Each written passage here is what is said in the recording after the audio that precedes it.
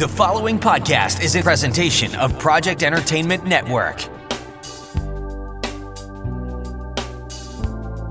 Welcome to the Sample Chapter Podcast, the show where authors read a sample chapter from one of their books. Here's your host, Jason A. Meiske. Hello, my friends. Welcome to episode 140 of the Sample Chapter Podcast, the show where authors read a sample chapter from one of their books. Hey, this week's guest is a very special one for me, in Katie R. Dale.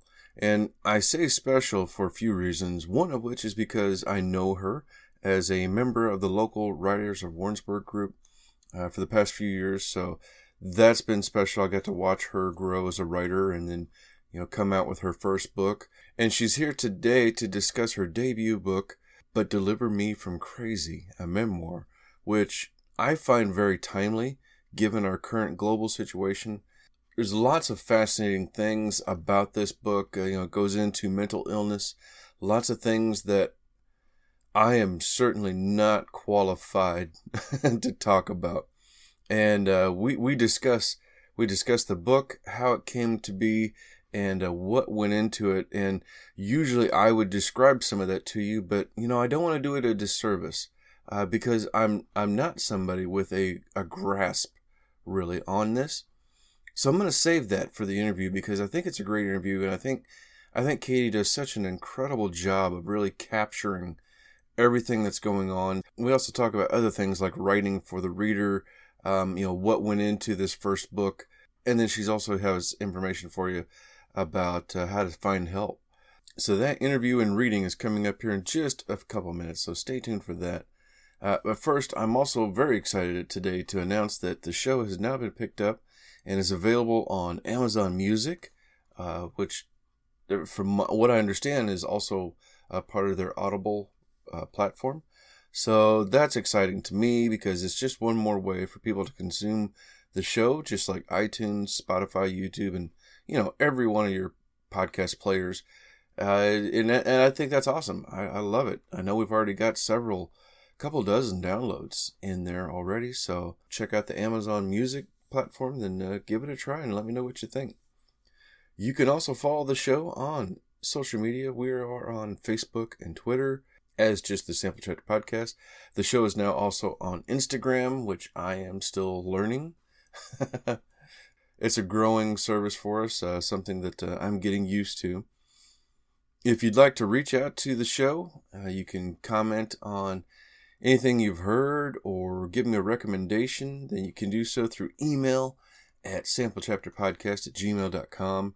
You can contact me by phone, leave a voicemail at 660-851-1146. And as always, if you leave me a message, then I will play that on the next episode. As always, I want to thank my favorite writing software, Scrivener, for being a wonderful sponsor of the show. I'm kind of short on time today, so I'm not going to go into it too much, but if you're a follower of the show, then you know how much I love Scrivener, and I invite you to check out this advertisement, and make sure you're paying particular attention to the coupon code so that you can save 20% on the regular desktop version.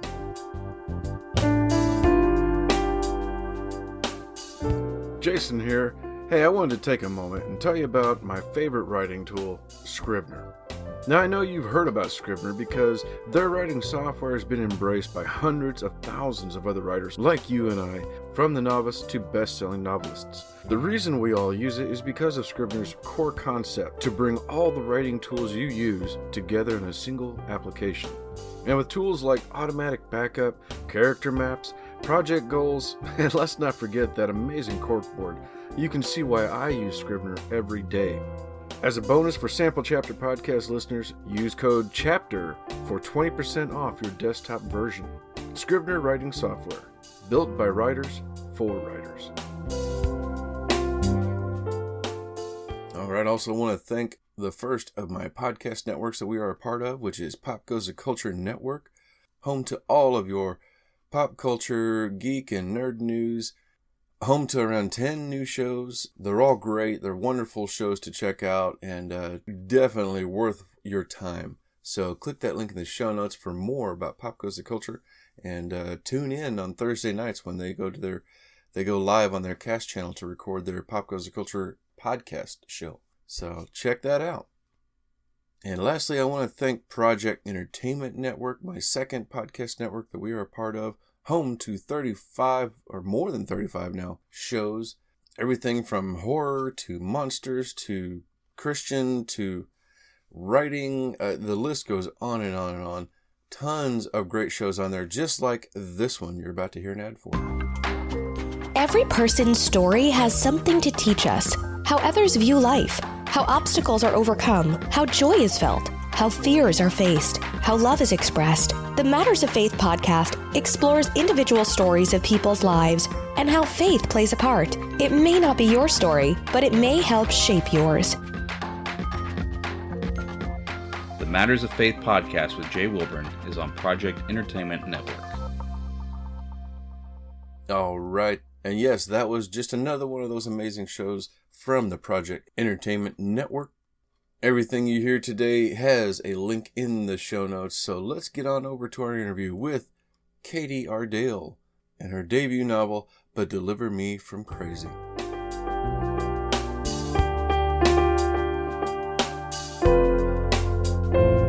Hello, Sample Chapter listeners all over the world. Welcome back to another episode of the Sample Chapter podcast. This week is a very special one for me. With me on the show is a friend from my local writing group, somebody I've had the privilege of watching grow and build her writing. And today I'm just so happy to have her here. Katie Ardale is my guest. Katie is a mental health advocate and writes for Fresh Hope for Mental Health. She's currently a Missouri resident with an active duty husband. Katie, welcome to the show. Thanks for having me, Jason. It's great to be here. I love having you here. I miss getting to see you and the whole gang with the writing group. But this is I'll take this too. This is fun. Yeah, I'm glad you invited me. It's kind of good to reconnect again. It is. Well, so now speaking for myself, since COVID hit, I have not been able to tune into the group to check in with our writing group. I don't know if you have been able to. Yeah, neither have I. Especially this year. Yeah. Going on. Oh my gosh, yeah. So how are you doing then? I'm doing good. Yeah. We're working through. I've been working full time at the behavioral health outpatient clinic since June. And came back to that job after I was pregnant for last year and had my baby boy in March. And then after his 8 days in the NICU, unfortunately, he passed. So we've been working through that grief process. Yeah.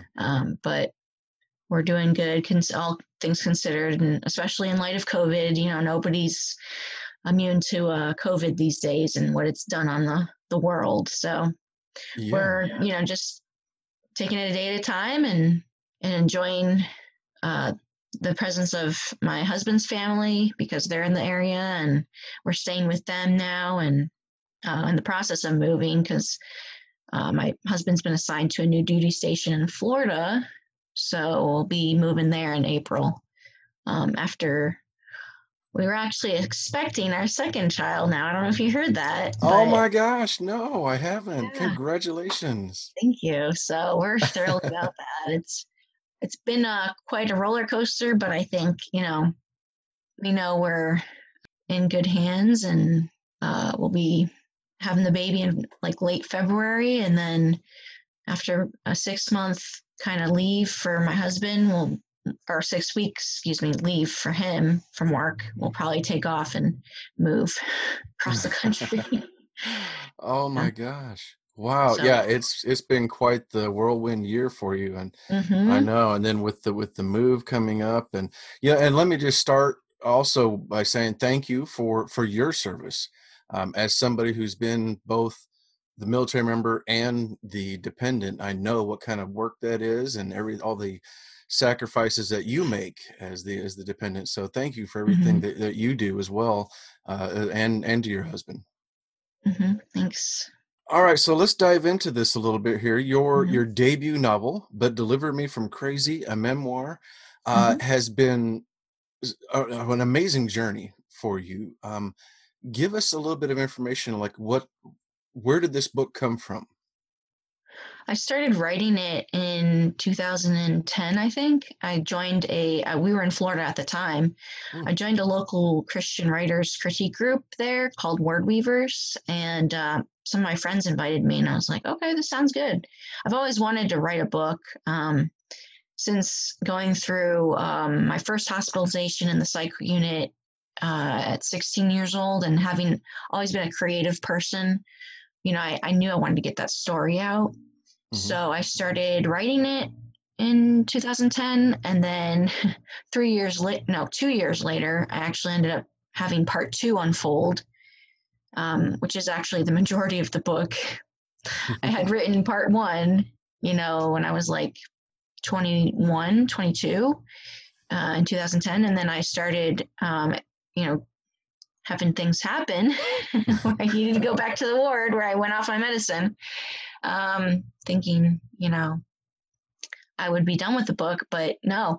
So part 2 unfolded, and then that was, let's see, all that happened within a few months, and took me a while to recover and start writing again, maybe a year, and then been writing a little bit at a time all through, working full time with different jobs and stuff through the years. So it took me, I had the manuscripts and I had all the scenes written out because they were all memories, and I had an idea of how it was going to flow, but, I outlined it, but it was not until I got pregnant with our first child last year with Jackson that I was like, you know what, I better do this before I have a baby, my, kids, or else I'm not going to get around to publishing it. I better, get,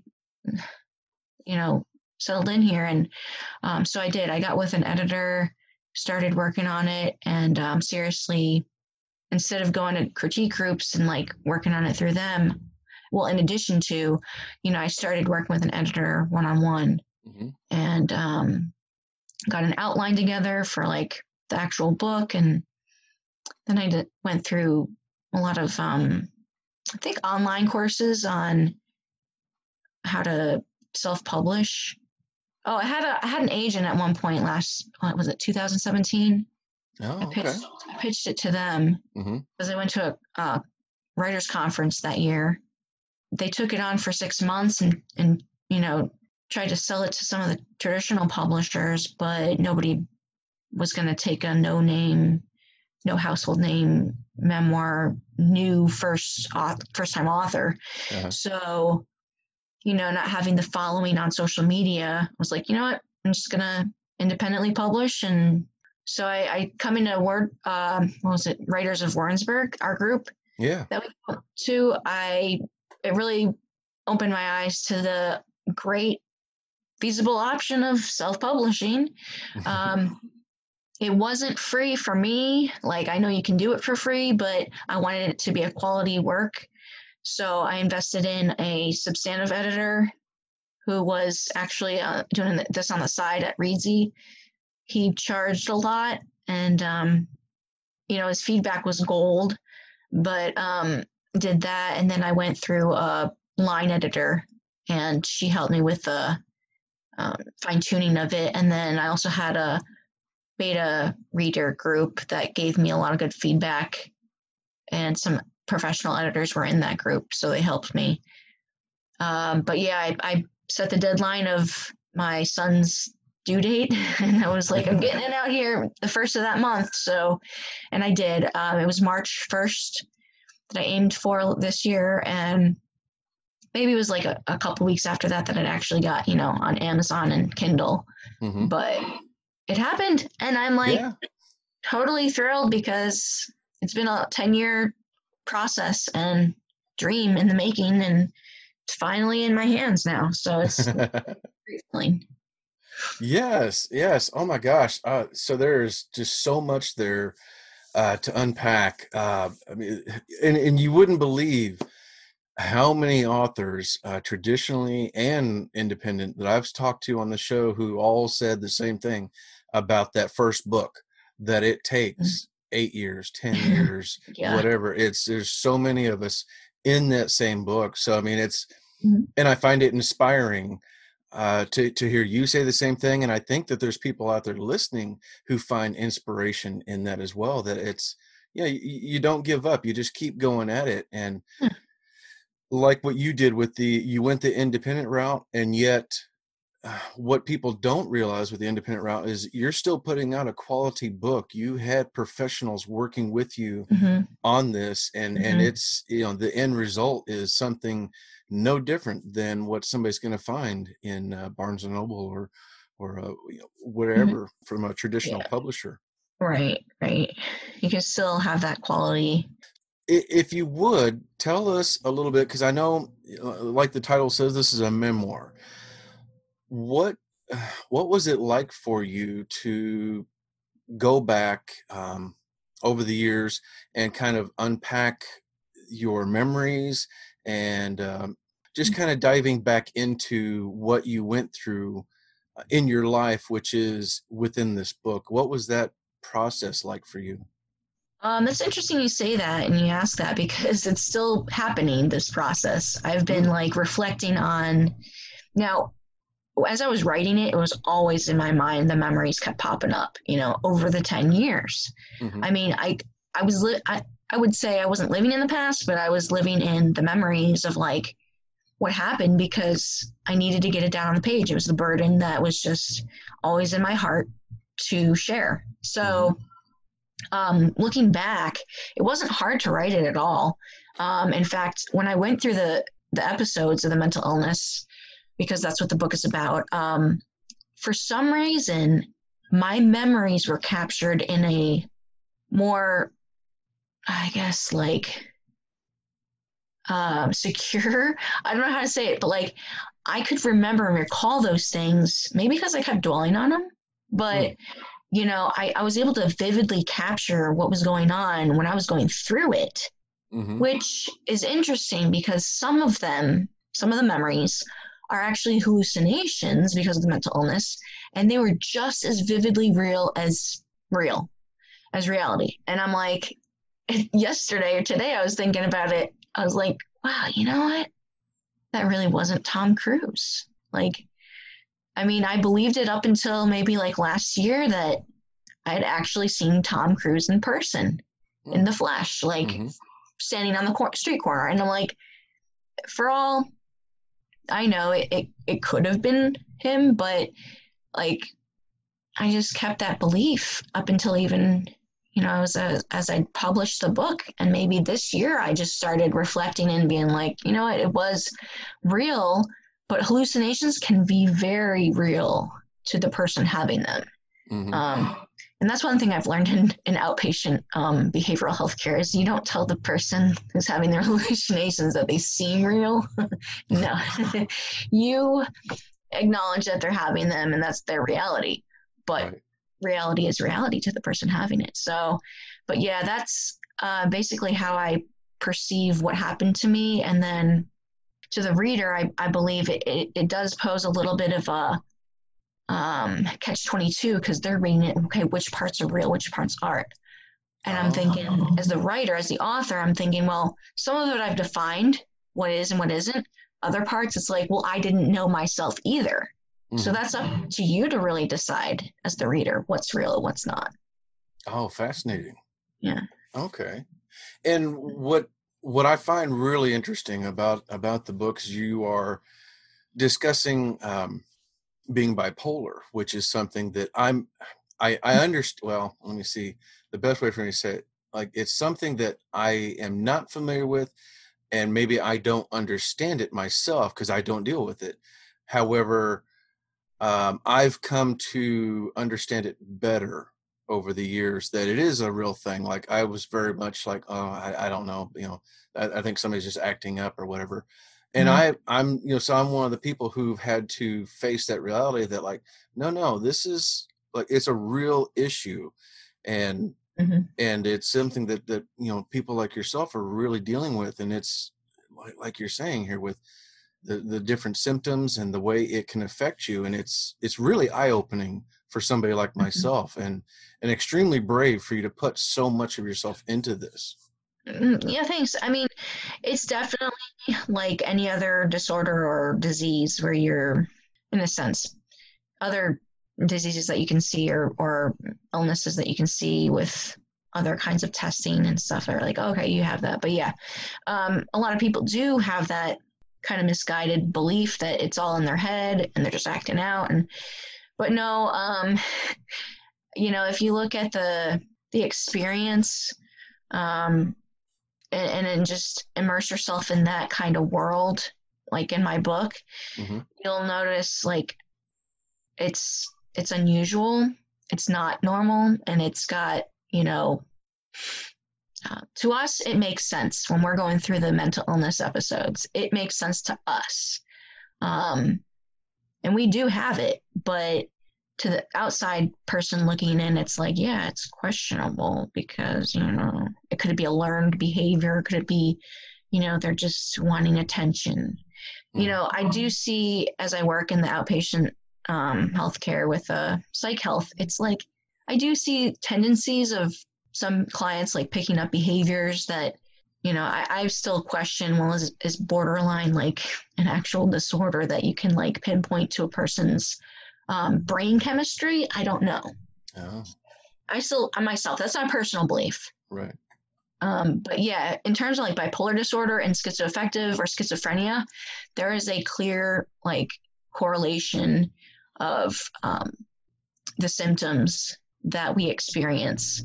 They're all documented in a what they call the DSM-5, the Diagnostic Statistic Manual, and they're all common in these behaviors, and it is rooted in the brain, I believe, in the chemistry, because I take medicine for it now and it's not there, like it's not presenting because I'm on the medicine. Well, the medicine is chemical based, so the biochemistry is being affected when I take it, so that I can have like, normal moods and normal thought processes. Makes a difference. So yeah, and that's something that was new to me as well, was understanding that medicine is tailored specifically for the patient, because everybody's a little different, and it's not a perfect science. It's you got to try a little bit at a time and see how it's going to do. Because I know somebody in my life who needed to take some for a short time, and it did give them visions. They saw things that weren't there, and that was a scary time. I remember hearing from them later, and then they had to go back and get the correct prescription, and it was just night and day difference to get that correct. And it's amazing what our minds are capable of, even on their own, let alone on certain medications. So, but I'm glad that you've got something that's helping you now. Outside of medication, what are some things that you do to help you? I'm big into running. I have always been a runner since I guess I could run. I've competed since I was in 7th grade, and I still compete when I'm not pregnant and overweight. But yeah, I'm taking a year off for that. But yeah, I was still running up in the 20th week of pregnancy with Jackson, and did a 5K for just my own personal goal. But I run so I can maintain that, those endorphins going. I also have just recently changed my eating habits, which I don't know how much the food we fuel our bodies with affects our mind. I know there's tons of research out there that is for eating healthy for your mind. I'm not on the bandwagon, but I am deciding to change my diet because I think I'll feel better, physically. Yeah. But I also keep a structured schedule for my day because I'm working full time. That enables me to keep that schedule and not fall into boredom, which might fall into a depressed state, which I haven't had an episode on my medicine. I haven't had an episode, but for some people with bipolar, I would say most people with bipolar and mood disorders like that, they can easily fall into those symptoms again if they're not purposefully working toward like a structured schedule or some kind of meaningful activity in their life. And then I keep a quiet time each morning to read my Bible and prayer journal. I keep, socializing. I'm with family and friends and church family. So, a well-rounded lifestyle is what I believe in. So that helps me, I think. Yeah, yeah. Your book came out right before the pandemic, or right at as that was happening, which affected. I know it affected your launch, but at the same time, and even though it affected that, it almost seems like maybe there's a reason for your book to come out, since it's dealing with so many of these issues, which are extremely prevalent right now in this world that we're living in with COVID, and people not being able to communicate with their family or friends as often as they used to, and having to stay home.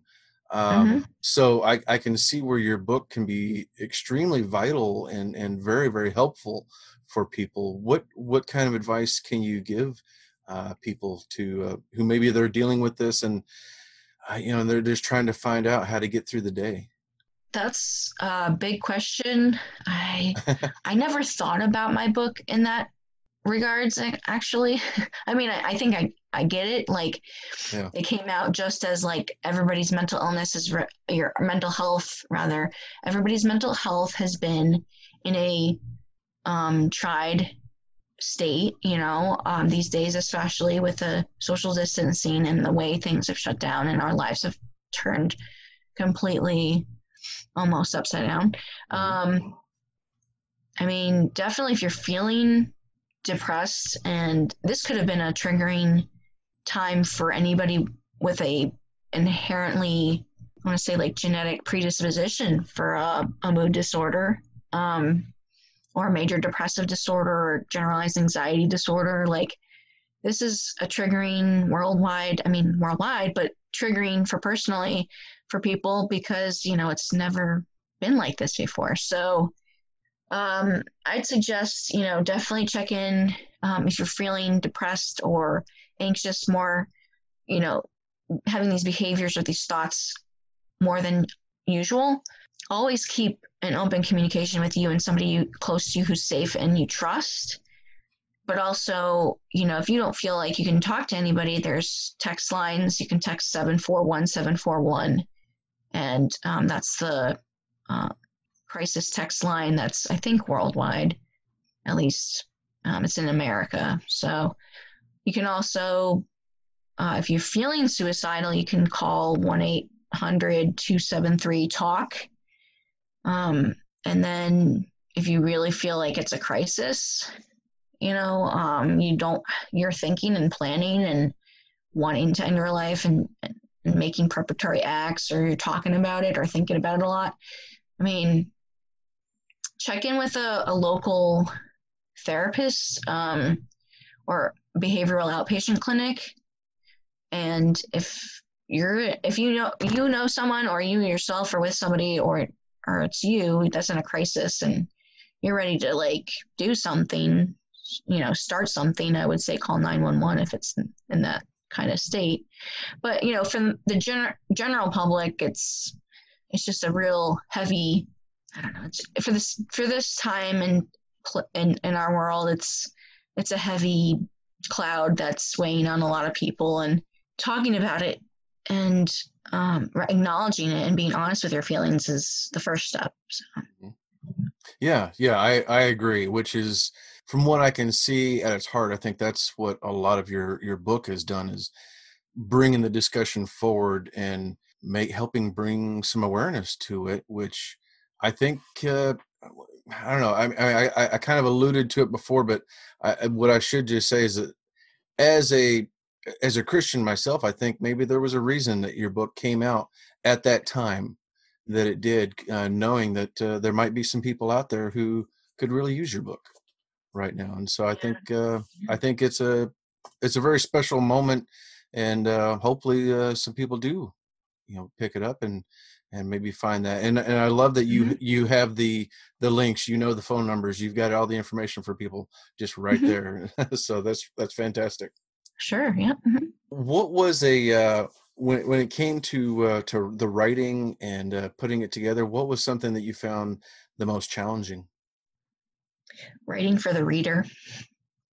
Oh, It's like, I'm very good at recalling and sharing what I experienced, but to connect with the reader, I think it's harder than that because it's memories. And memories, I can see or I can hear what happened as I recall them in my head, but to put them on the paper or onto the, into the text, sometimes I would miss stuff and it wouldn't get in there. It wouldn't get in there. And that was probably the most challenging, intellectually challenging part about it, because it's not as easy as just telling a story. For me anyway, it's not as easy as just telling a story and expecting everybody to get it the first time. I had to show it to people. They had to read it. Okay, well, what are you missing here? You're missing something because I didn't get it, kind of thing. That was probably the most challenging. Then the next most challenging was probably the publishing process and the printing process. I mean, getting all the details of that done because it is a process. But that wasn't like a heavy mountain. It was like a lot of little different hills that I had to go over, I guess. Yeah. Yeah. No, I feel you there. It's like getting the book done was half the battle, and then learning how to format, and then learning how to work inside of Amazon, and how many times it would bounce back. Well, this is outside the margin, and you got to format this differently. Well, I used an outside, a third party for that part, which was, it was still back and forth with them because they put it into the formatting. They did the interior formatting and the cover design. I just going back and forth with them about little things. Yeah, that was a process. Yeah. Oh my goodness. Well, where can people find and follow you? I'm on social media at Katie R. Dale. It's Instagram, Pinterest, LinkedIn, Twitter, Facebook. And then my blog is called bipolarbrave.com. I blog there regularly, once a month these days. But yeah. And then if you want to go to freshhope.us is their website. I have a blog on their blog that I contribute to. So. All right. Wonderful. This has been fantastic. And I love getting to catch up with you. And it's at the same time, it's a little sad because it's who knows if this could be the last time I get to really talk to you before, the holidays come up, and who knows if we'll get back together as a writing group before you leave. But, still the nice thing about doing the show is it gives me that chance to talk with you, and it'll always be there and available for everybody to download and check this out. Katie, thank you so much for coming on the show and sharing your story and this incredible book. And I really wish the best to you and your husband and your family. Thank you so much. I really appreciate that. Yeah. Well, what can we expect from what you're going to be reading today? So I've selected a chapter that's a little bit past the halfway point of the book, but this is my second episode of having bipolar disorder, where I'm in a severe psychotic state and I'm in the hospital and I'm trying to make sense of what's going on around me and not getting any sleep because I'm refusing my medicine. And I will add, I have a lot of spiritual and religious references because one of the symptoms of this disorder is hyper-religiosity, and being a very faith-filled person myself personally, I will have a lot of those references. So I'm going to be reading from chapter 12, Sleepless in Siesta. Wonderful. The name of the hospital is Siesta Behavioral Hospital. It's in Florida. All right, fantastic. Well, ladies and gentlemen, without further ado, I'm going to hand things over to my wonderful guest, Katie R. Dale with But Deliver Me from Crazy. It was now 7:30 a.m., at least according to the clock on one wall. The clock on the adjacent wall read 8:30 a.m. Why are they trying to put us in different time zones? This place is backward. I then noticed a stocky staff member with a clipboard in hand. He talked to a staff member behind the desk while his eyes focused on me. He had a warm, friendly gaze. He looked like a person who enjoyed his job. I could already tell we were going to be friends. "Catherine," he called. "Yes," I answered. "You hungry?" he said. His name badge read Mo. "Yes, Mo." "Okay," he said, "stand right here." He said something to the nurse and the staff person in a low voice, then turned back to me. "Stick around, kid. You want sausage or bacon for breakfast?" "I prefer bacon." At this point, I would eat anything. "All right, have a seat at that table in the corner." Immediately, my nerves kicked in, my stomach twisted, and I felt discriminated against. Others began forming a line by the nurse's station to go to the cafeteria. Why do I have to stay? I want to go too. My neck tensed up and my palms got clammy. My breath was short. What is this conspiracy about? Why can't I go to the cafeteria? But as soon as the line formed and the group proceeded toward the double doors, I was sure I was the sacrificial lamb to be slaughtered. They're going to make me the meal, came the thought. My instant reaction was that I was supposed to be Bella from Twilight, and the rest were the vampires getting ready to have me for breakfast. I forced my way to the nurse's station desk as the line exited, and all reason seemed to leave me. "Help," I stammered. "They're going to eat me," I whispered. Nurse Roger was behind the desk, and despite my plea, his eyebrows didn't rise. All he said was, "Catherine, step away from the desk." As the reality of my fate sunk in, I laid my forehead on the counter in a desperate fashion, ignoring Roger's caution. A tall man in a gray suit appeared at my side, as did Frank, the man who originally asked for my wedding ring. I spotted the taller man's name badge. "Gabriel?" I said as I read the angelic name.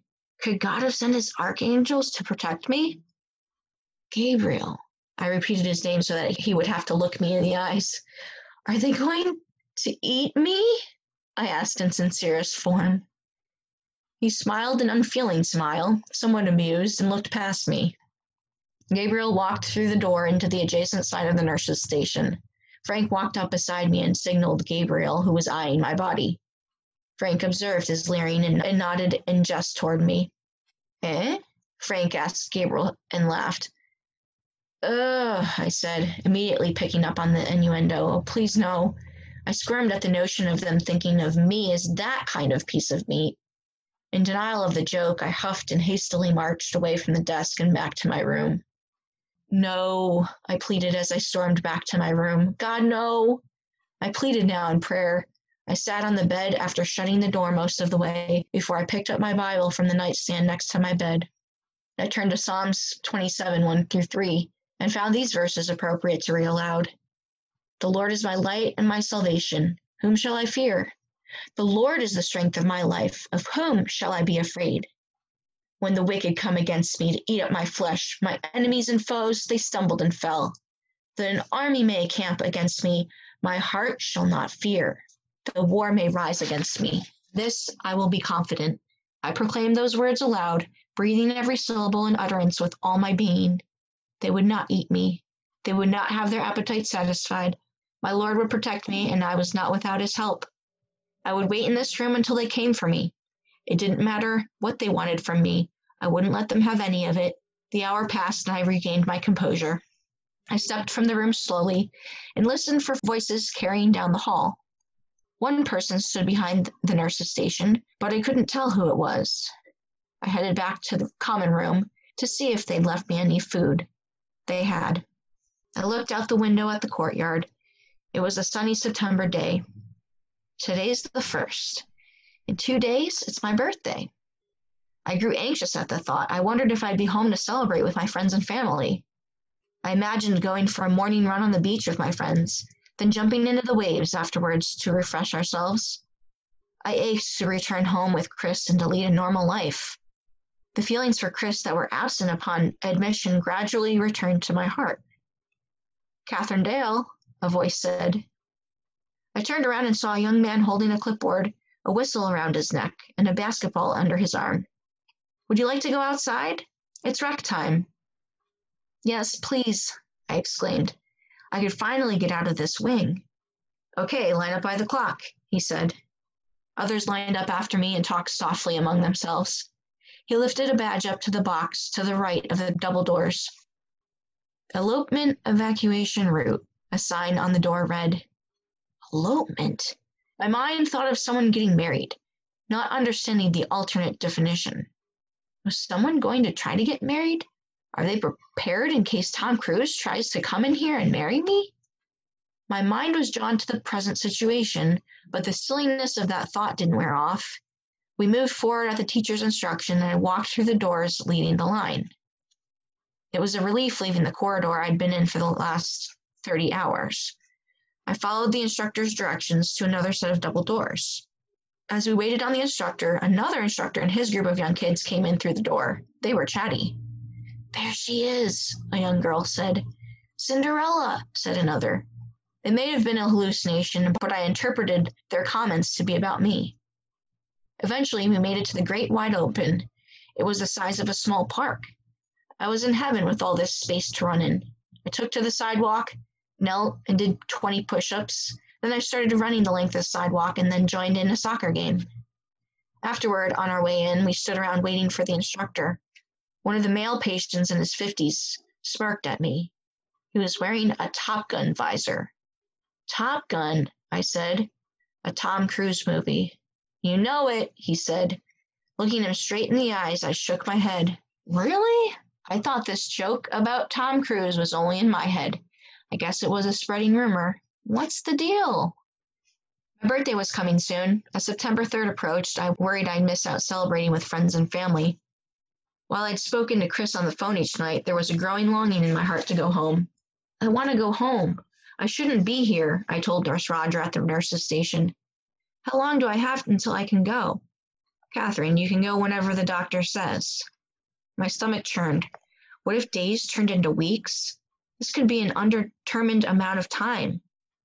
I had signed an open-ended agreement. When I was admitted, it was a voluntary admission.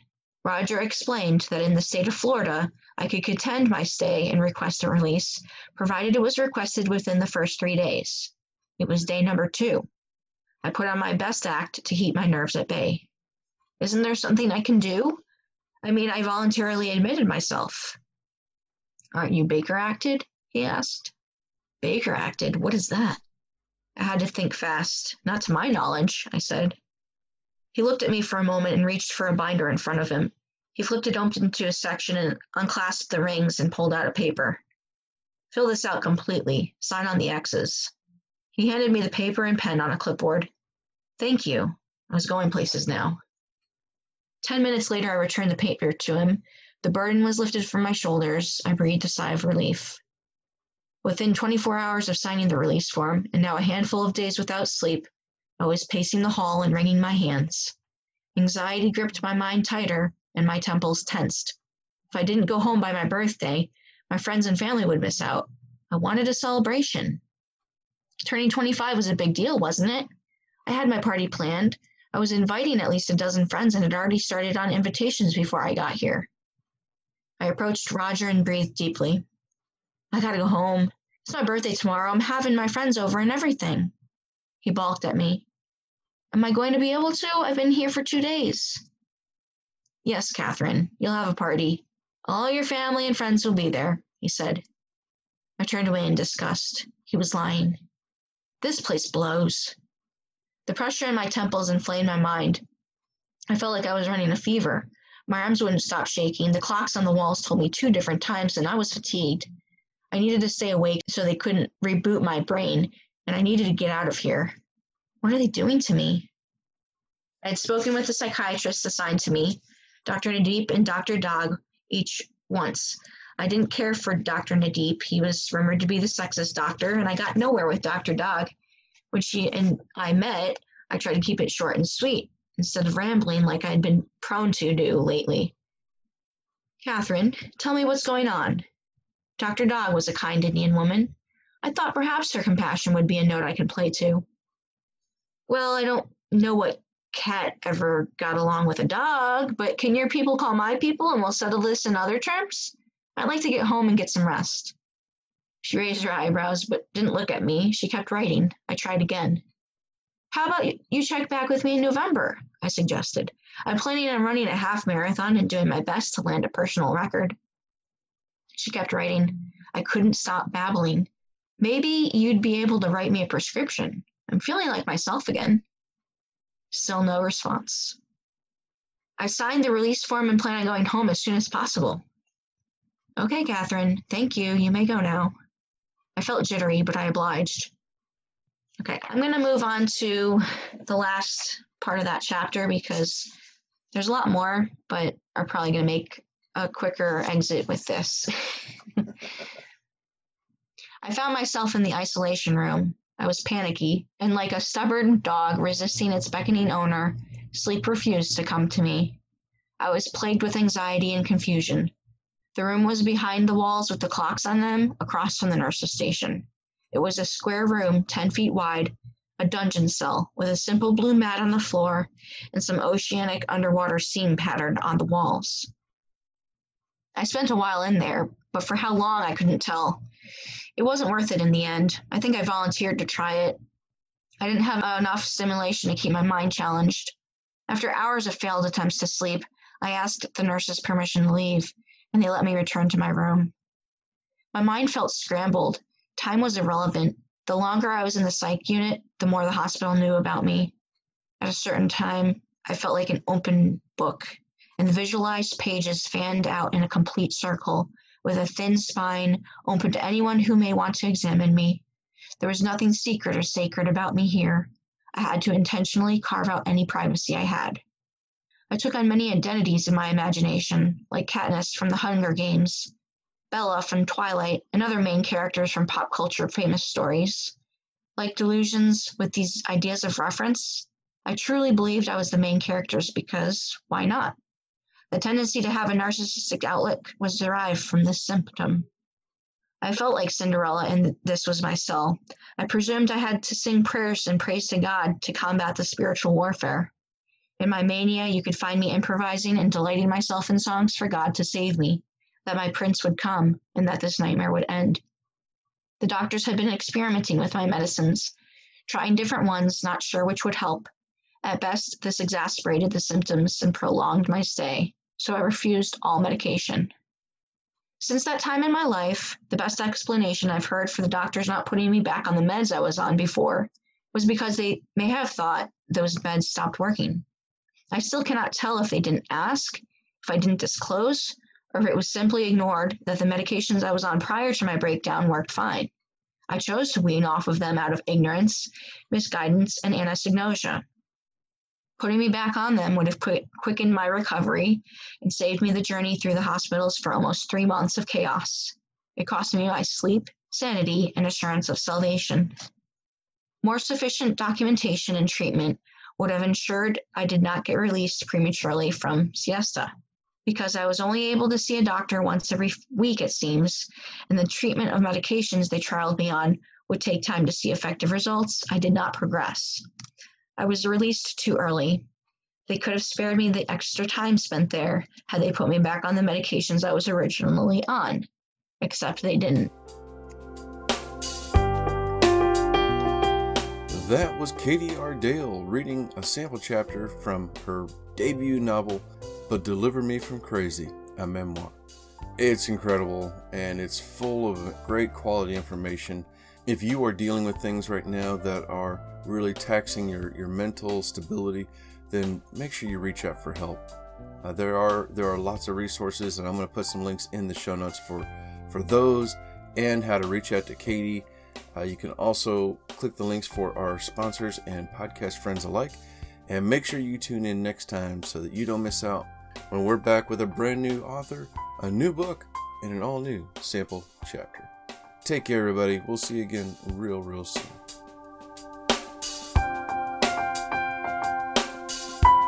This has been a presentation of the Project Entertainment Network.